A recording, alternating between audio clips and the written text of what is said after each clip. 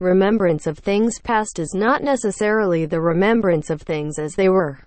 Marcel Proust, 1871 to 1922.